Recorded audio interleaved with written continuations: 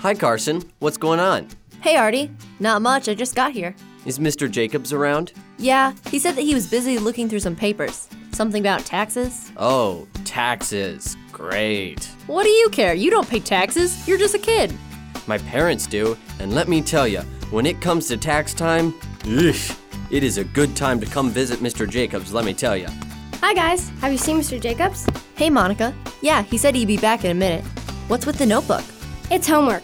I was just wondering if Mr. Jacobs could help me with it. Is it super complicated or something? No, but it's an assignment I need a partner for. And since my teacher said I could choose my partner, I figured I'd ask Mr. Jacobs. That makes sense. Well, if you want, I could help you out.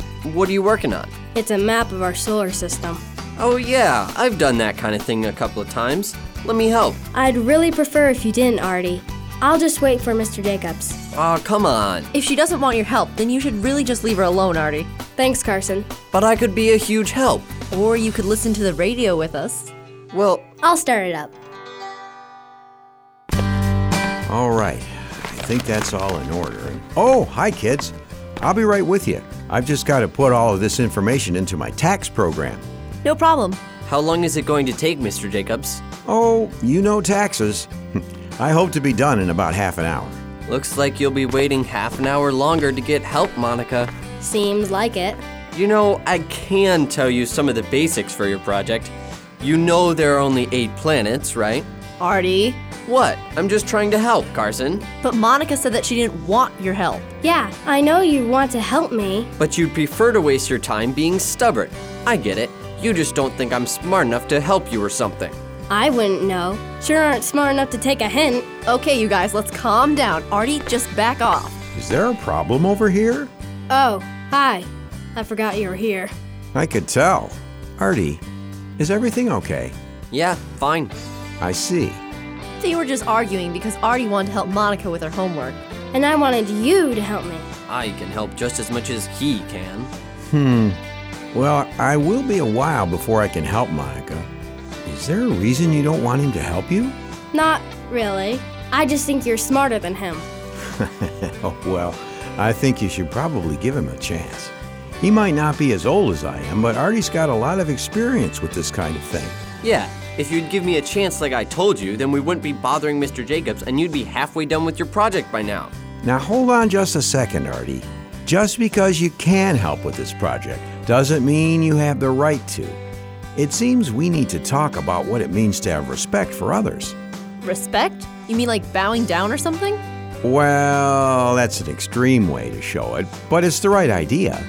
The Bible tells us in verses like Philippians 2:3 that we need to treat people like they are important and not to be selfish or proud ourselves. It was very kind of you to want to help Monica with her project, Artie. But when she says she doesn't need your help, you need to realize that what she says is important and not get angry because she told you no. I guess. Do you have a script about this, Mr. Jacobs? I'm sure I do somewhere, Carson, but I still have to do my taxes. Oh, right. Can we do one when you finish? Yeah, we won't interrupt again. I'll see what I can do. Why don't you guys listen to the radio for a while? And now, from the garage of Lionel Jacobs comes the honorable drama, The New Deputy, an adapted biblical teaching about respect. Once upon a time, way out west, there was a little town called Cottonwood. She's a nice town. At least she was until the ruffians started coming by.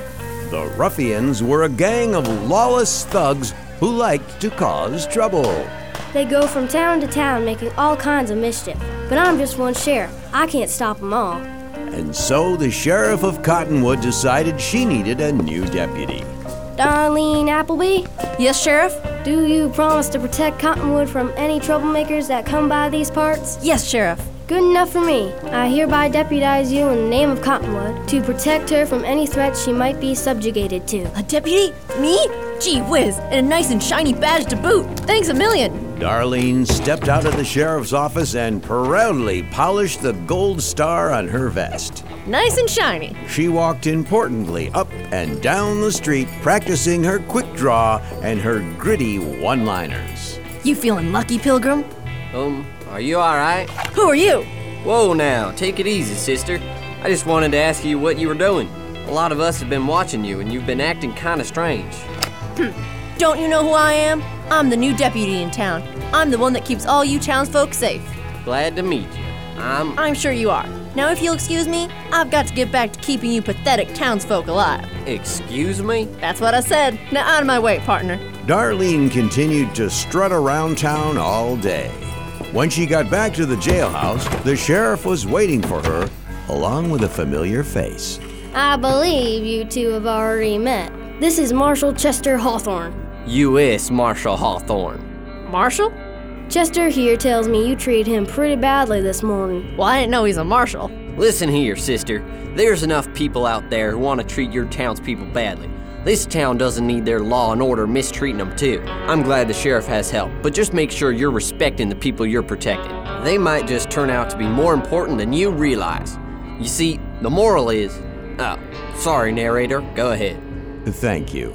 The moral is that God calls us to treat everyone with respect. He made them, loves them, and died for their sins just like He did for you and me.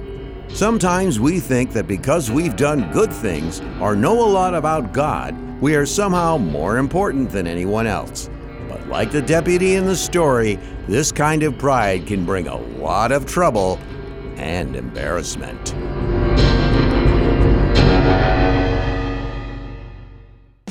Looking thoughtful, you guys. Am I about to get asked a question?